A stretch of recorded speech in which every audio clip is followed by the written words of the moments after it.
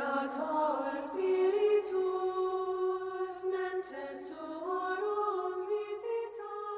You are listening to Sunday Gospel Reflections, a podcast made possible through the work of the Institute of Catholic Culture. I'm Father Hezekiah Carnazzo, founder and executive director of the Institute, and your host for this program. In this podcast, we'll explore the historical and literary context, themes, and significance of the readings for the coming Sunday. This podcast was originally recorded as a video. For the full viewing experience, please visit us at instituteofcatholicculture.org. Blessed is our God at all times, both now and ever, and unto ages of ages. Amen. O Master, who loves mankind, illuminate our hearts with the pure light of your divine knowledge and open the eyes of our mind to understand the teachings of your holy scriptures. Instill in us also the fear of your blessed commandments, that we may overcome all carnal desires, entering upon a spiritual life and understanding and acting in all things according to your holy will. For you are the enlightenment of our souls and bodies, O Christ God, and you give glory together with your eternal Father and your all-holy, gracious, and life-giving Spirit, both now and ever, and unto ages of ages. Amen. In the name of the Father, and of the Son, and of the Holy Spirit. Amen. Welcome back to all of our participants here for our Sunday Gospel Reflection. Hello, Annie Mitchell. Father Hezekiah, how are you? Happy New Year from a Roman Catholic. It is. I know it's not your New Year in the Byzantine tradition, but yes. Well, yes. Not all of us can be as super trad as I am. That was a joke. No, Annie's referring to the fact that the in the Byzantine tradition, yes, the New Year begins on September 1st. Indeed. The liturgical New Year, and of course, Roman Catholic practice today begins at the first Sunday of Advent, which we are preparing for as we speak. Yes, and Annie's pulling out her super trad barbecue lighter and lighting her my candle. First candle. Here we go, ladies and gentlemen. It's getting real. Are you allowed to light that before Sunday? I don't know. Yeah. We're going to pretend like it is Sunday. Here we are. Isaiah chapter 63. Annie, give us our passages that we're looking at today. Go ahead. Yeah, for the first Sunday of Advent, we head to the prophet Isaiah. Now, stick with me here. All right. Isaiah 63, verses 16 and 17, and then verse 19. I got to look up what verse 18 is. I mean, go ahead. I know, right? And then chapter 64, verses 2 through 7. So let's do that again in case you're writing this down in your notebook. Isaiah 63, verses 16 and 17, and verse 19.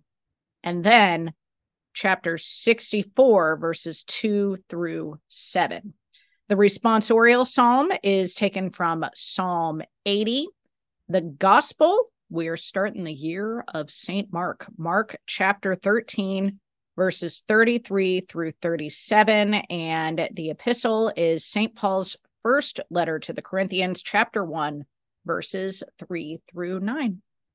And we will grab that verse 18, by the way, because here at Sunday Gospel Reflections with the ICC, it's all about context. Yep. And verse 18 nails that context for us. So by skipping it, we kind of lose sight of it, but it's important for us not to lose sight of it here in our Bible study. So Isaiah chapter 63, starting with verse 16 through 17.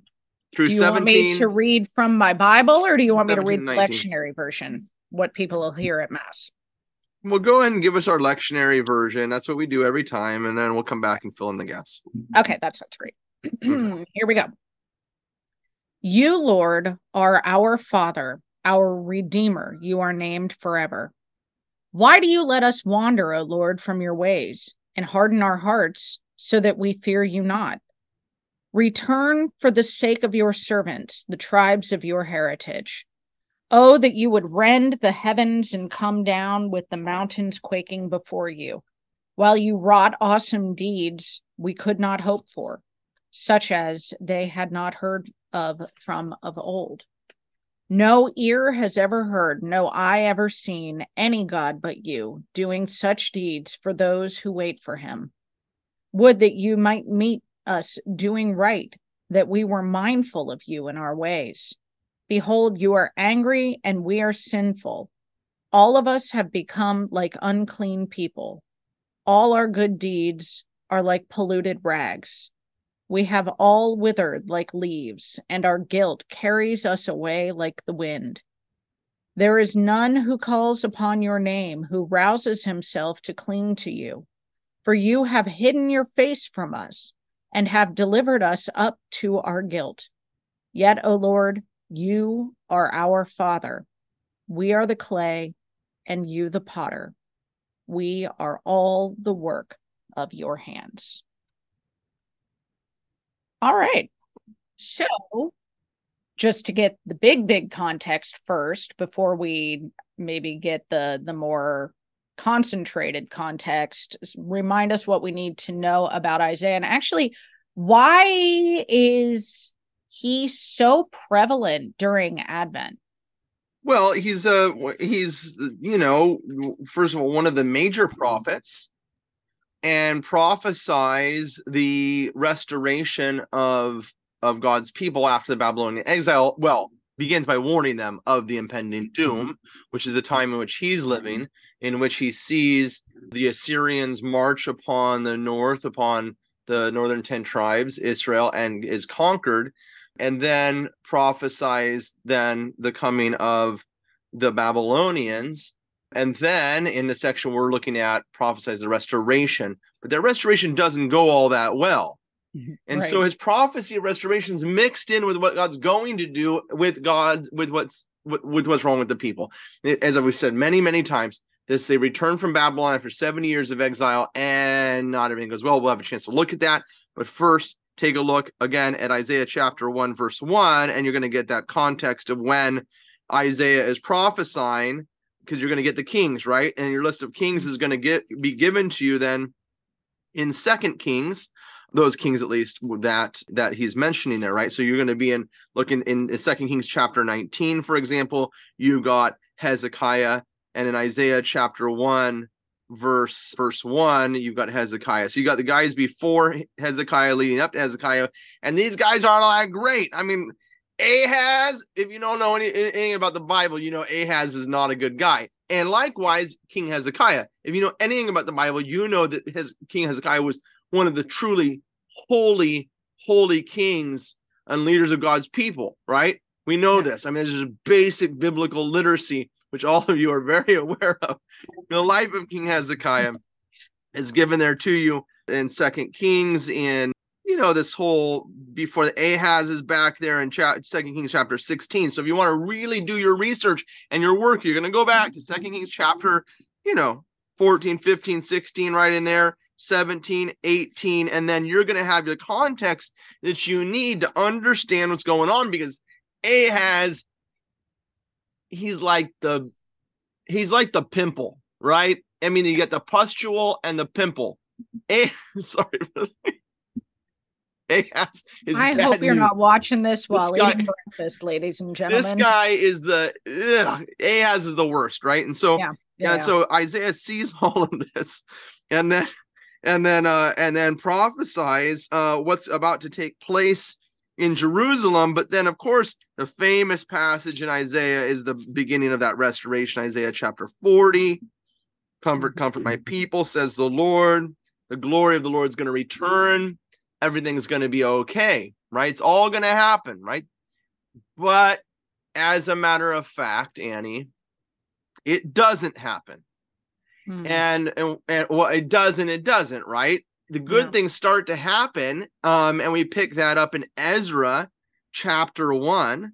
You don't have to flip there, but you can. Ezra chapter 1, the story of King Cyrus the Persian, giving God's people freedom, sending them back. Look at verse 2. Thus says Cyrus, king of Persia, the Lord, the God of heaven, has given me all the kingdoms of the earth, and he has charged me to build him a house at Jerusalem, which is in Judah. And then take a look at verse 7. Cyrus the king also brought out the vessels of the house of the Lord, which Nebuchadnezzar had carried away from Jerusalem. That was in 2 Kings chapter 25. And placed in the house of the Lord, in the house of his gods. And Cyrus king of Persia brought these out and charged Mithridath the treasurer, who counted them out, and so forth. And now he's starting basins. Look at thousands, verse 9. Thousands of basins of gold. And oh Lord, he's going to load these guys down with all that is necessary to go back to Jerusalem to rebuild the temple, right? That's what their job is to do right there. So they head back, but now we encounter Isaiah 63. They're back in the promised land, and he's prophesying their return at least. But notice what he says. You, Lord, are our Father, our Redeemer. I'm back now in our reading, right? Isaiah 63, verse 16 and following, 17. Why do you let us wander, O Lord, from your ways and harden our hearts that we fear you not? Return for the sake of your servants. So things don't go well, right? In fact, if I'm doing a lot of flipping today, but you know what? We got to get exercise because you got a couple extra pounds from Thanksgiving and you got to get it off. So we're going to turn back really quick to Nehemiah. It's Ezra and then Nehemiah. And in Nehemiah chapter 9, verse 36. So Ezra and Nehemiah are two of the guys that return.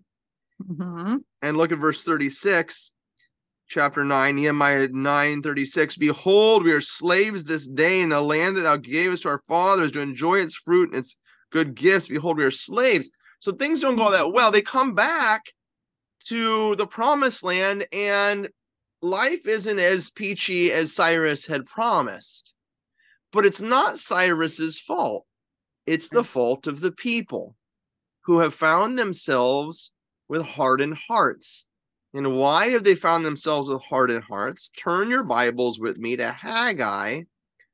Haggai, you're like, where in the world is Haggai? We'll go to Maccabees and work yourselves backwards. If it depends on how your Bible's laid out there, but you should be able to find Haggai fairly easy. One of the so-called minor prophets, but he's, as far as I'm concerned, he's a major prophet because he's so important. He's so short, and yet he gives us real treasure as to what's going on.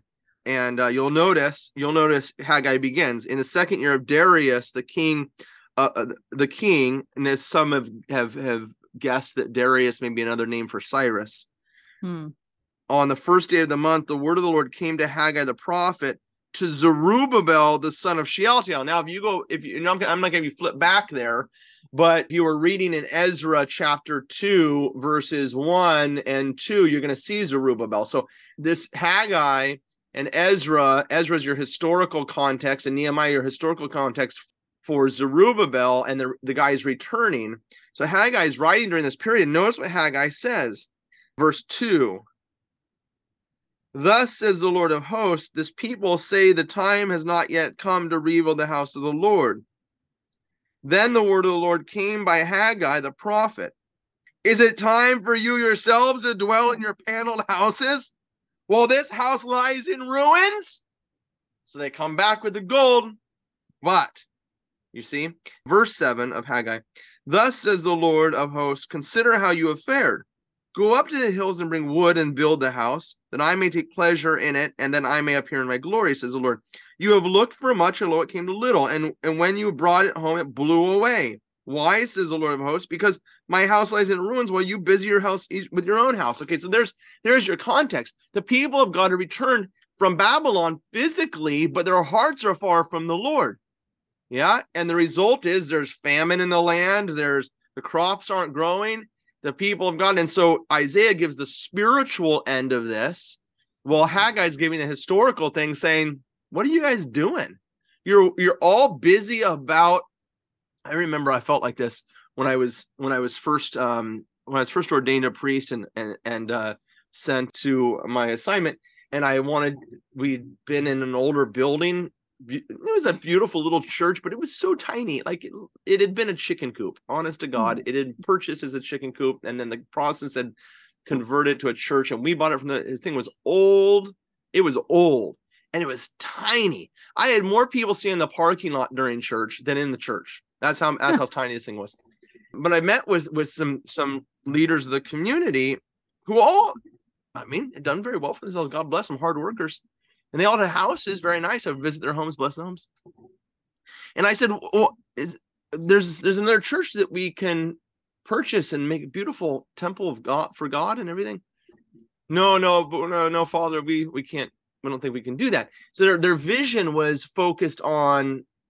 Now, I would say for many of those have grown spiritually and now can see the beauty of what God can do if we open our hearts to that, the possibility of God's work. But here in Isaiah chapter 63, Isaiah is talking about, is crying out, if you will. And that's the beauty of the prophets. Isaiah is crying out on behalf of the people and saying, hey, Lord, why don't you come down and get this situation right? Now, this You sounds... want me to call down fire from heaven? Sounds like the apostles, telling Jesus to...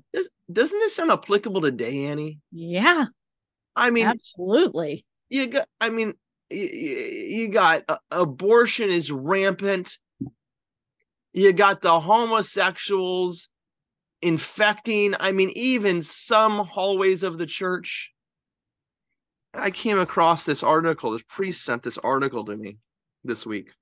Silence in the face of the homosexual infestation of the clergy.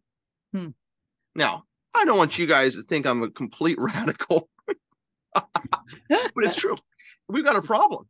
And I, for one, would love to see the Lord rain down fire from heaven. However, I know after further thought that if he did this on all unrighteousness, Father Hezekiah will be the first to be licked up. Yeah? And so easy does it. He does it because when the Lord comes down, we might be unhappy with those that wheat and tares thing. Yeah, you might find yourself among the tares a little bit here. But in Isaiah chapter 63, now this is what's going on. I kind of maybe I went after that a little bit long, but that's what's going on. And it's beautiful once you realize that. Because now the soul's calling out, return for the sake of your servants, Lord. Yeah. The tribes of your inheritance. Do something now about this craziness going on. And I love how this passage ends. Yet, O Lord, you are our Father. We are the clay, and you the potter. We are all the work of your hands. Which is a beautiful way to end this passage. It says it's a passage of invitation. Lord, for me. Yeah.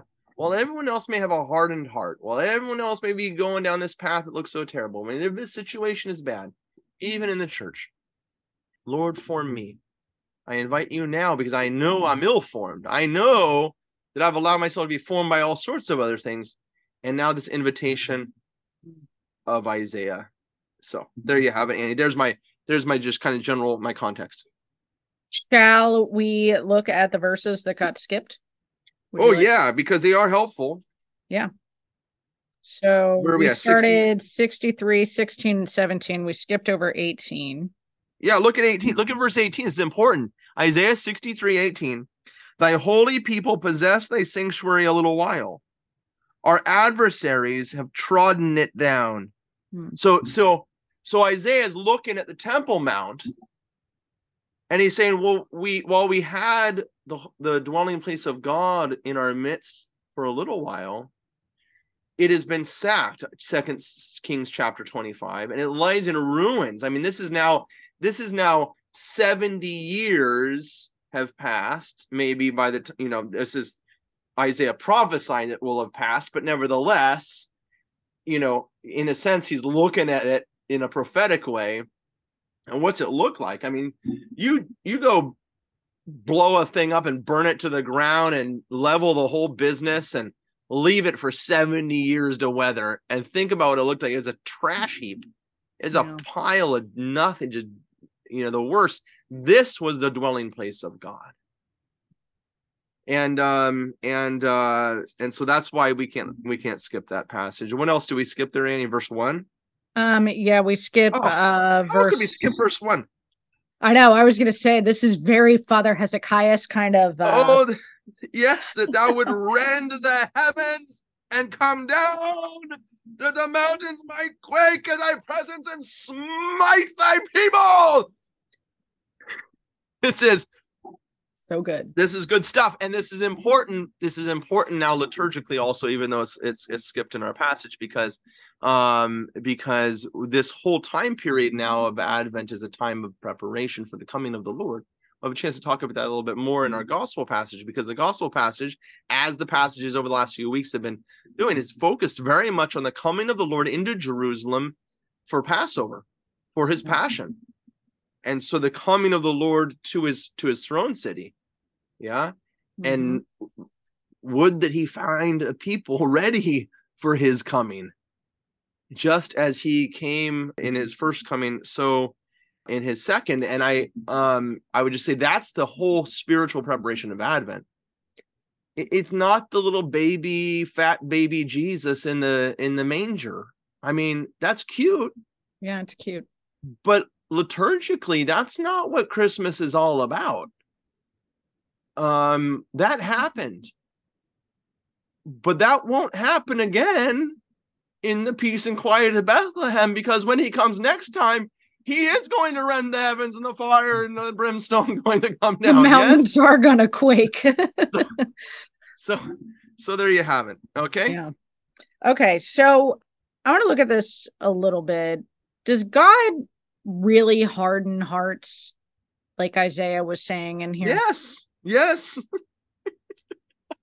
I was reading the church fathers on this, and the church fathers they have a way of speaking that you'd be like, today we're all so sensitive,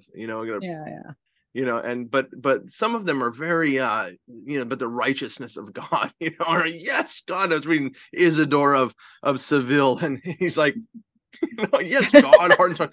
So, but Augustine, I think, says it best. He says, is not sin also punishment for sin? And I would just maybe even soften Augustine a little bit by saying that God never forces himself upon us. He is a God of love, and so he always comes to us in freedom.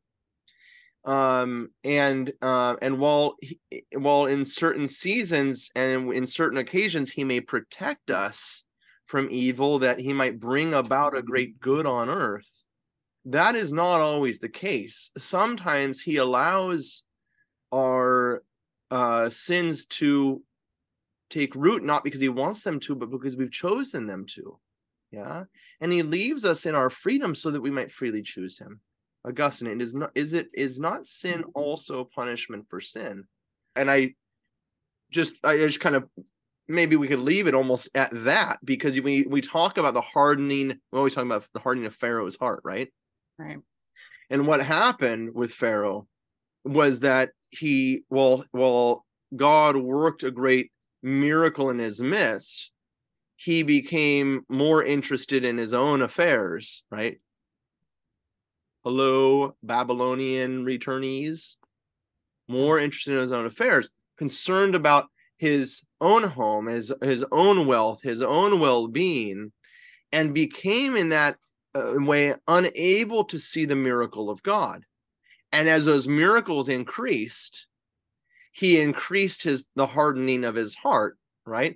But the scripture writers oftentimes speak from a human perspective, and therefore kind of humanize God and what he allows to take place, because the Lord could intervene, right?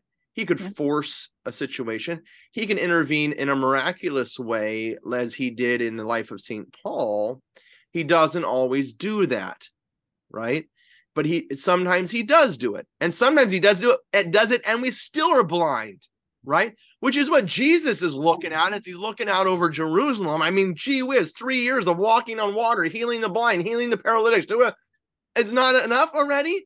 Cyrus, God, inspires Cyrus, and all of a sudden he wakes up on the wrong side of the bed one morning, as far as his wife is concerned, and gives away the farm. I mean, he gives away the gold. He gives away everything. Go back to Jerusalem. Go. And then they're probably thinking all his court wise men are going, what? You're doing what? Right? But the Lord is acting this powerful way in his life. But most often, even when the Lord acts in that way, we still become blind because we've been so focused upon ourselves. And so, yes, that's my answer. I remember my husband having a conversation with a friend who had fallen away very much. And he's like, well, if God would just come down and knock me over the, back of the head, I'd believe in him again. And Will said, would you really believe that that was God when it happened? He should have picked up a 2x4. You know what? Will is just too gentle for such things. Yeah, He's a little more Sicilian in his life. Yeah, I mean, it's a good point. The you think about, well, I mean, you can think of so many examples. You like when I think about the way that people who are pro-abortion react when they see pictures of aborted babies, for instance, and it's almost like they just get even more gung-ho about it. Yeah. It's just, yeah. But now let's turn this. Can we turn this to the positive for all of our SPR? No, absolutely. I'm just, like, So on the positive side of the whole thing, and that is that those that are participating in this Sunday gospel reflection, okay, let's set aside all of the others and start talking about ourselves for a moment. Ourselves, yeah. Because Isaiah says, form me, right? Mm-hmm. And that's what our psalm's all about in Psalm 80. Yeah. Our responsorial psalm this coming Sunday is all about this kind of crying out to the Lord to act in our life, because I don't care how strong you are, you ain't gonna get it done by yourself. That's the funny thing about the relationship, right? Is that the Lord is the only one that really can act, but he won't act without our opening our hearts to that action. Are right? Willing to receive it. Our willingness to receive, right? And that's what Psalm 80, Lord, make us turn to you. Let us see your face and we shall be saved. O shepherd of Israel, right? The same idea back in Isaiah. O shepherd of Israel, hearken. From your throne upon the cherubim shine forth. Rouse your power and come to save us. Notice that invitation to the Lord to act. Yeah. Once again, O Lord of hosts, look down from heaven and see. Take care of this vine and protect what your right hand has planted. The Son of Man whom you yourself made strong. May your help be with the man of your right hand, with the Son of Man whom you yourself made strong. Then we will no more withdraw from you.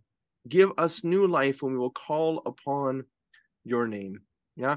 So I would really encourage all of our participants here at Sunday Gospel Reflection to sing this psalm this Sunday. And if you're not singing it in church, sing it in your heart, sing it in your home, to call out to the Lord and just to say those words, Lord, make us turn to you. I mean, and this is the spiritual conversion cry of this Sunday. The theme of this Sunday is this opening of our hearts intentionally to ask the Lord to act in our lives, to come and be present with us, an invitation. And during this time period of this kind of preparation, how beautiful is on the first Sunday of that preparation, that these are the words that we're calling out. Lord, come out of heaven, make your dwelling with me. Come and dwell here and change my life, because I've been struggling to walk in your ways. And I know you're the only one that can save me. Yeah. So there it is, Psalm 80. Beautiful. Mark chapter 13. Before we turn to the gospel, I want to ask members of a Sunday Gospel Reflection, reach out and share this gift with your friends that we do a little study every week. There's a lot of people that go to Mass on Sunday that, I don't know what's going on in Isaiah, right? And so when the responsorial psalm comes, it's kind of dead on arrival in some ways, because it doesn't have the background, that context that's necessary that I can then associate with it. So maybe you want to get a little ad in your parish bulletin for the Institute of Catholic Culture Sunday Gospel Reflections, something like that. Not a bad idea. Share the gift that you have received. Be formed by the Lord, who has I think it was Pope John Paul II said, it is Christ who is the great evangelizer, right? Form me, Lord, to do your will, to go out into your vineyard and bring the good news. Okay. Mark chapter 13. Verse 33. Mark, I thought we were in Matthew. Yeah, we have flipped the calendar year, and so now we've abandoned Matthew. We've left Matthew, and we are now into Mark. Why are we starting in Mark in chapter 13? Yeah, this is a very good question that I was going to kind of ask. So, Yeah. well, maybe we should read it and we might get some clues. Let's go ahead. Mark 13, verse 33. All right, here we go. Jesus said to his disciples, "Be watchful, be alert. You do not know when the time will come. It is like a man traveling abroad. He leaves home and places his servants in charge, each with his own work, and orders the gatekeeper to be on the watch. Watch, therefore. You do not know when the Lord of the house is coming, whether in the evening or at midnight or at cockcrow or in the morning. May he not come suddenly and find you sleeping. What I say to you, I say to all, watch." That's one way to end a gospel. Yeah, exactly. I guess we can sleep in the afternoon. He's not coming he didn't mention the afternoon here. I'm just kidding. Okay, so like I said, as we flip into this new liturgical year for the Roman Catholic Church and start in this year, I mean, mostly I was kind of flipping through to see, and it looks like we're going to be staying with Mark for most of the liturgical year this year. Is there anything that you would like us to know about Mark as we kind of set out on this journey with him over the next liturgical year? Yes. That's not the question I thought you were going to ask first, but I will certainly answer that question first quickly, and then we can get our footing into the gospel where we're standing. Yeah, okay, absolutely. Yeah. So Mark is a disciple, was a disciple of St. Peter. So you might want to turn your Bible actually to Mark chapter 1 and see Mark chapter 1. And you might write, this is what I did in my Bible. Right next to it says the gospel according to Mark. I put a little dash disciple of Peter. Mm. And then right underneath that or right above it, whatever, I wrote two passages, which I'd encourage you to write into your Bible. It's 2 Timothy chapter 4, verse 11. That's 2 Timothy chapter 4, verse 11. And 1 Peter 5:13. 1 Peter 5:13. Both these passages, we don't have to go to them. Both of them mention Mark. Mark was the tradition tells us, a disciple of Peter, and he's, of course, mentioned in that way in 1 Peter, but also St. Paul knew him and traveled with him. So that's in 2 Timothy 4:11. So as Paul's writing to Timothy, he mentions Mark. So those two passages mention the gospel writer, but as I said, Mark was a disciple of St. Peter, so in some sense we can say this is Peter's gospel. Yeah. Sure. And with that, we can jump into the gospel and kind of get our footing of where we're at. Okay. Yeah. So like we were mentioning, we're right in the middle of things here. It's almost like we jump from Matthew straight over to Mark in kind of the same time period. Maybe, I don't know. Can you tell us like what is going on in the life of Jesus in the Gospel of Mark in chapter 13? Sure. Well, the first and easiest thing to do is look at chapter 14, verse 1, which is our next verse. It was now 2 days before the Passover and the Feast of Unleavened Bread. And the chief priests and scribes were seeking how to arrest him by stealth. Okay. So that's where we're at, right? Jesus has come into Jerusalem. And just as we've been looking at over the last few weeks with Sunday Gospel Reflections, he's back and forth on the Temple Mount teaching, Temple Mount and then Mount of Olives, right? Last week he was seated on the Mount of Olives and in a kind of almost judging Jerusalem. It was that kind of cosmic, we shared with a panoramic of the city, right? And so if we look here now at Mark chapter 12, chapter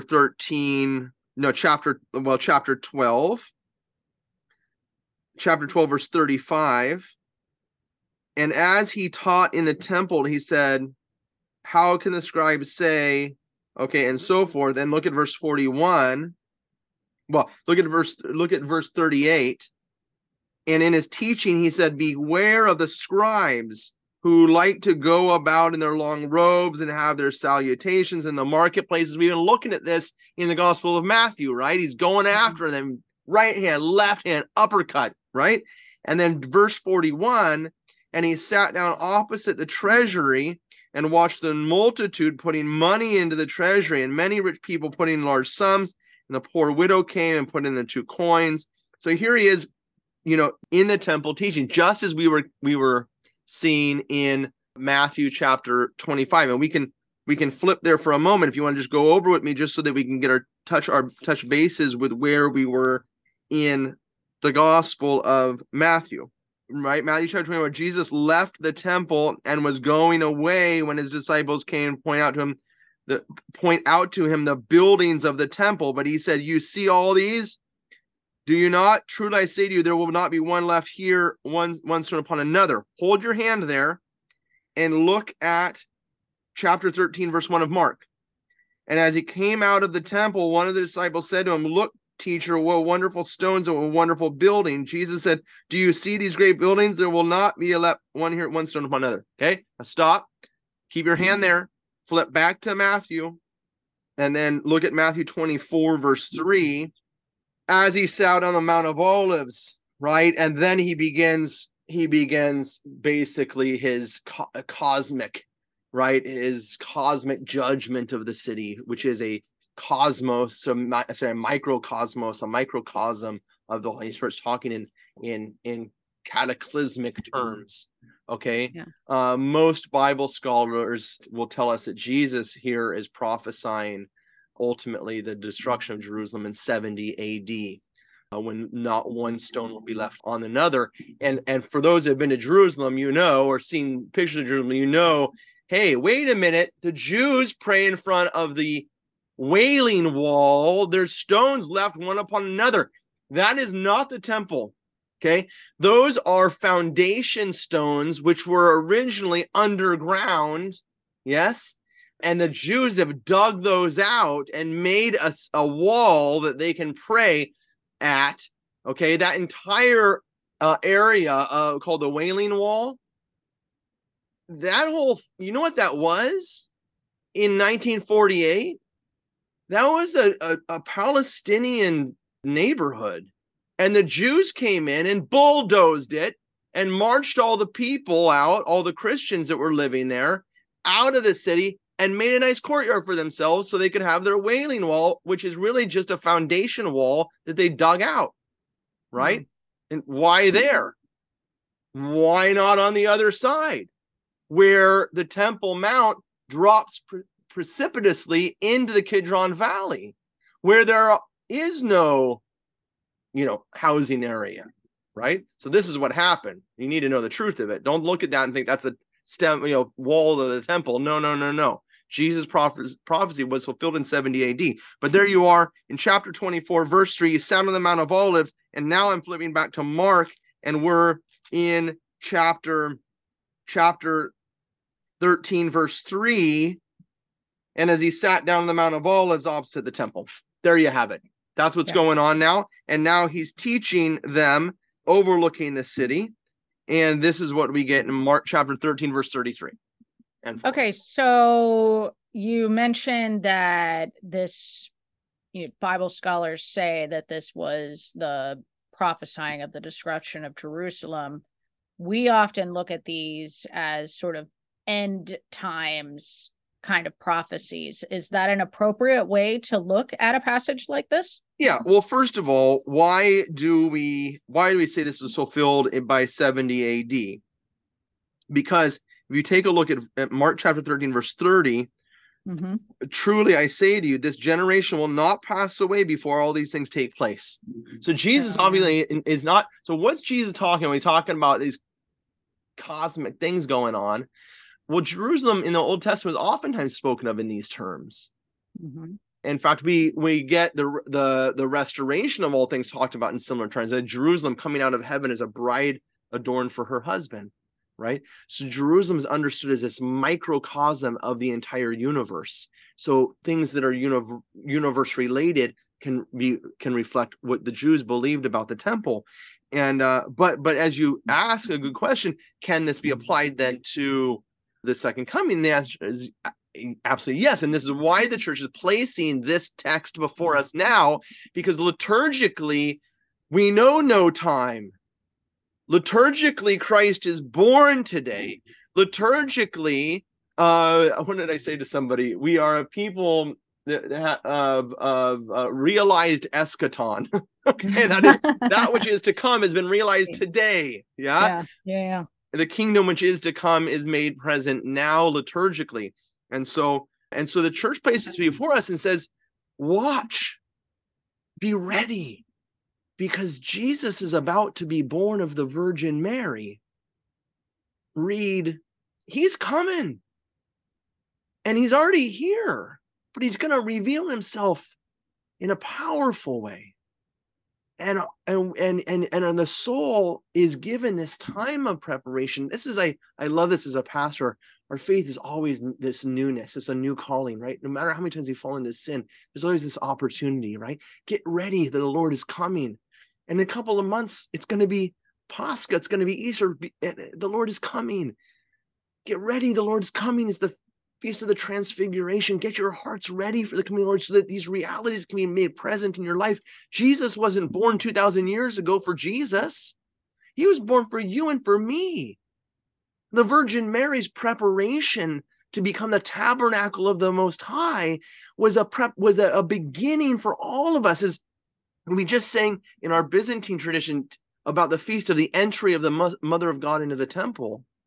Today is the prelude of the benevolence of God. And that benevolence of God is for all of us. To get our hearts ready to become the tabernacles of the Most High. To be the ones who go out and give birth, if you will, to the Word of God, to go become evangelists in the image and likeness of the great evangelizer. Yeah. And I mean, I guess that's why it's important to not know the day or the hour, right? That then we have to constantly be vigilant. We can't just take a nap and wait for that day. St. Athanasius makes this point. Listen to this. He says, the end of all things is concealed from us. For in the end of all is, it's a little bit of the Father's, for in the end of all is the end of each. And in the end of each is the end of all on the last day. Whereas this time is uncertain and always prospect, that we may advance day by day as if summoned, reaching forward to the things before us and forgetting things behind. For who, if they knew the day of the end, would not disregard the interval? So these things are hidden from us that we might take time to get ourselves ready. And what occurred to me, I was looking at this, Annie. Yeah. In the context of the gospel here, it may be not so applicable to what I'm saying here about the liturgical time, but here in the gospel, he's saying, be on guard. And notice the next, so that's how it says, watch, the end of the gospel, right? Mm-hmm. Watch. And then if the chapter break isn't there, because the chapter break's late, it was now 2 days before the Passover. Well, what happened the Passover? The angel of death came and slaughtered the firstborn of Egypt. Yeah, you're right. Be on guard. Watch. Be ready to go. You're about to get ready to start on your journey to the promised land. The Lord is about to appear, and he's about to free you from the bondage of the enemy, that you can make your journey back home. Be on guard that your life isn't taken when the angel of death passes over. So there's a whole other layer and a whole other level. It's quite beautiful. Listen to St. Augustine before we move on. He says, the first coming of Christ, the Lord, God's Son and our God, was in obscurity. The second will be in sight of the whole world. When he came in obscurity, no one recognized him but his own servants. When he comes openly, he will be known by both the good and the bad. When he came in obscurity, it was to be judged. When he comes openly, it will be to judge. He was silent at his trial, as the prophet foretold, silent when accused. He will not be silent as a judge. Even now, he does not keep silent, if there is anyone to listen. But it says he But it says he will not keep silent then, because his voice will be acknowledged even by those who despise it. Okay. It's Let all mortal flesh yes, keep exactly. silent. There you Man, have it. Yep. man, that's incredible. Well, why don't we look at the epistle, which, it's just kind of a greeting from St. Paul, but gives us this indication, so much like he's talking to us as we are preparing, just as the Corinthians would be. Yep. So First this is Corinthians 1 chapter Corinthians. 1. 1 Corinthians chapter 1. We're going to start with verse 3. Verse 3. All right, here we go. Brothers and sisters, grace to you and peace from God our Father and the Lord Jesus Christ. I give thanks to my God always on your account for the grace of God bestowed on you in Christ Jesus, that in him you were enriched in every way, with all discourse and all knowledge, as the testimony to Christ was confirmed among you, so that you are not lacking in any spiritual gift, as you wait for the revelation of our Lord Jesus Christ. He will keep you firm to the end, irreproachable on the day of our Lord Jesus Christ. God is faithful, and by him you were called to fellowship with his Son, Jesus Christ, our Lord. I've got to go back one verse, because I think that in the context of what we've been talking about, especially in the responsorial psalm, about opening our hearts to the Lord. But listen to this in verse 2. The church of God, which is at Corinth, to those sanctified in Christ Jesus, called to be saints, together with all those who in every place call on the name of our Lord Jesus Christ, both their Lord and ours. Grace to you and peace, right? So this importance of calling upon the Lord, inviting him into our hearts. I was again going back to the feast of the entrance of the Mother of God in the temple, which we just celebrated on November 21st. Thinking about Mary's preparation in the temple, the tradition tells us that Mary, 3 years old, was brought to the temple and then dedicated to the temple. She remained in the temple in the Holy of Holies, and there ministering to the Lord. And there she was fed by an angel, and how her heart was prepared to become the temple of God. I've said before that a martyr has to be a martyr before he's martyred. Otherwise, he won't be a martyr when he's martyred, right? Yep. See, it's one of my favorite Father Hezekiah's lines. Yeah. So, to be a witness, right? Well, you're not going to witness with your life unless you've already witnessed with your life, right? You're not going to have the strength to do it at the end if you haven't been doing it all along. And so a martyr has to be a martyr for his martyr. He's going to be a martyr when he martyred. The tabernacle of the Most High, the Ark of the Covenant, the living temple of God, the Virgin Mary. I was just thinking about this, thinking about that feast and how she spent those years in the temple. And in that time, she became a temple, a living temple, because God came to dwell within her, not in the flesh, as he did at the incarnation, but in his spirit. And because of prayer and of fasting, of preparation, and of invitation, because she called upon the name of the Lord, he came and dwelt within her. And that is an invitation to all of us. And here, St. Paul says of Corinthians, all those who call upon the name of the Lord. And then he says, as you wait. So there's the two kind of movements. I call upon the name of the Lord, and I wait for his revelation. I wait for his coming. The one who has already come, right? As we're talking that realized eschaton, right? We celebrate now a reality which we wait to partake of. We receive communion now with the one whom we will commune with for all eternity. But no one will commune with him for all eternity if he's not communed with him now. Right? No one will realize his second coming who has not yearned for his presence in their life. This time of preparation, Advent, is a time of getting ourselves ready. And I really encourage all of our Institute of Catholic Culture participants. Traditionally, this was a time of fasting, not a time of feasting. This was a time of real spiritual exercise. That's why the church calls us during this time to fasting, to increasing our prayer, to almsgiving, to getting our hearts ready, to making this a time in which we do now what we want to do for all eternity. And if we do that, if we invest now, as I was telling my parishioners, sorry to kind of make a little funny joke here at the end, but I said, look, you want Santa Claus to be, come into your house on Christmas morning, go ahead, eat, drink, and be merry, right? But Christians don't get shacked up before marriage, and Christians don't celebrate Christmas before Christmas. We get ourselves ready, yes? And we do so by beginning to live that life which God wants us to live for all eternity, that life of self-giving love, yeah? And so I conclude, as I did last week, with an invitation to all of you.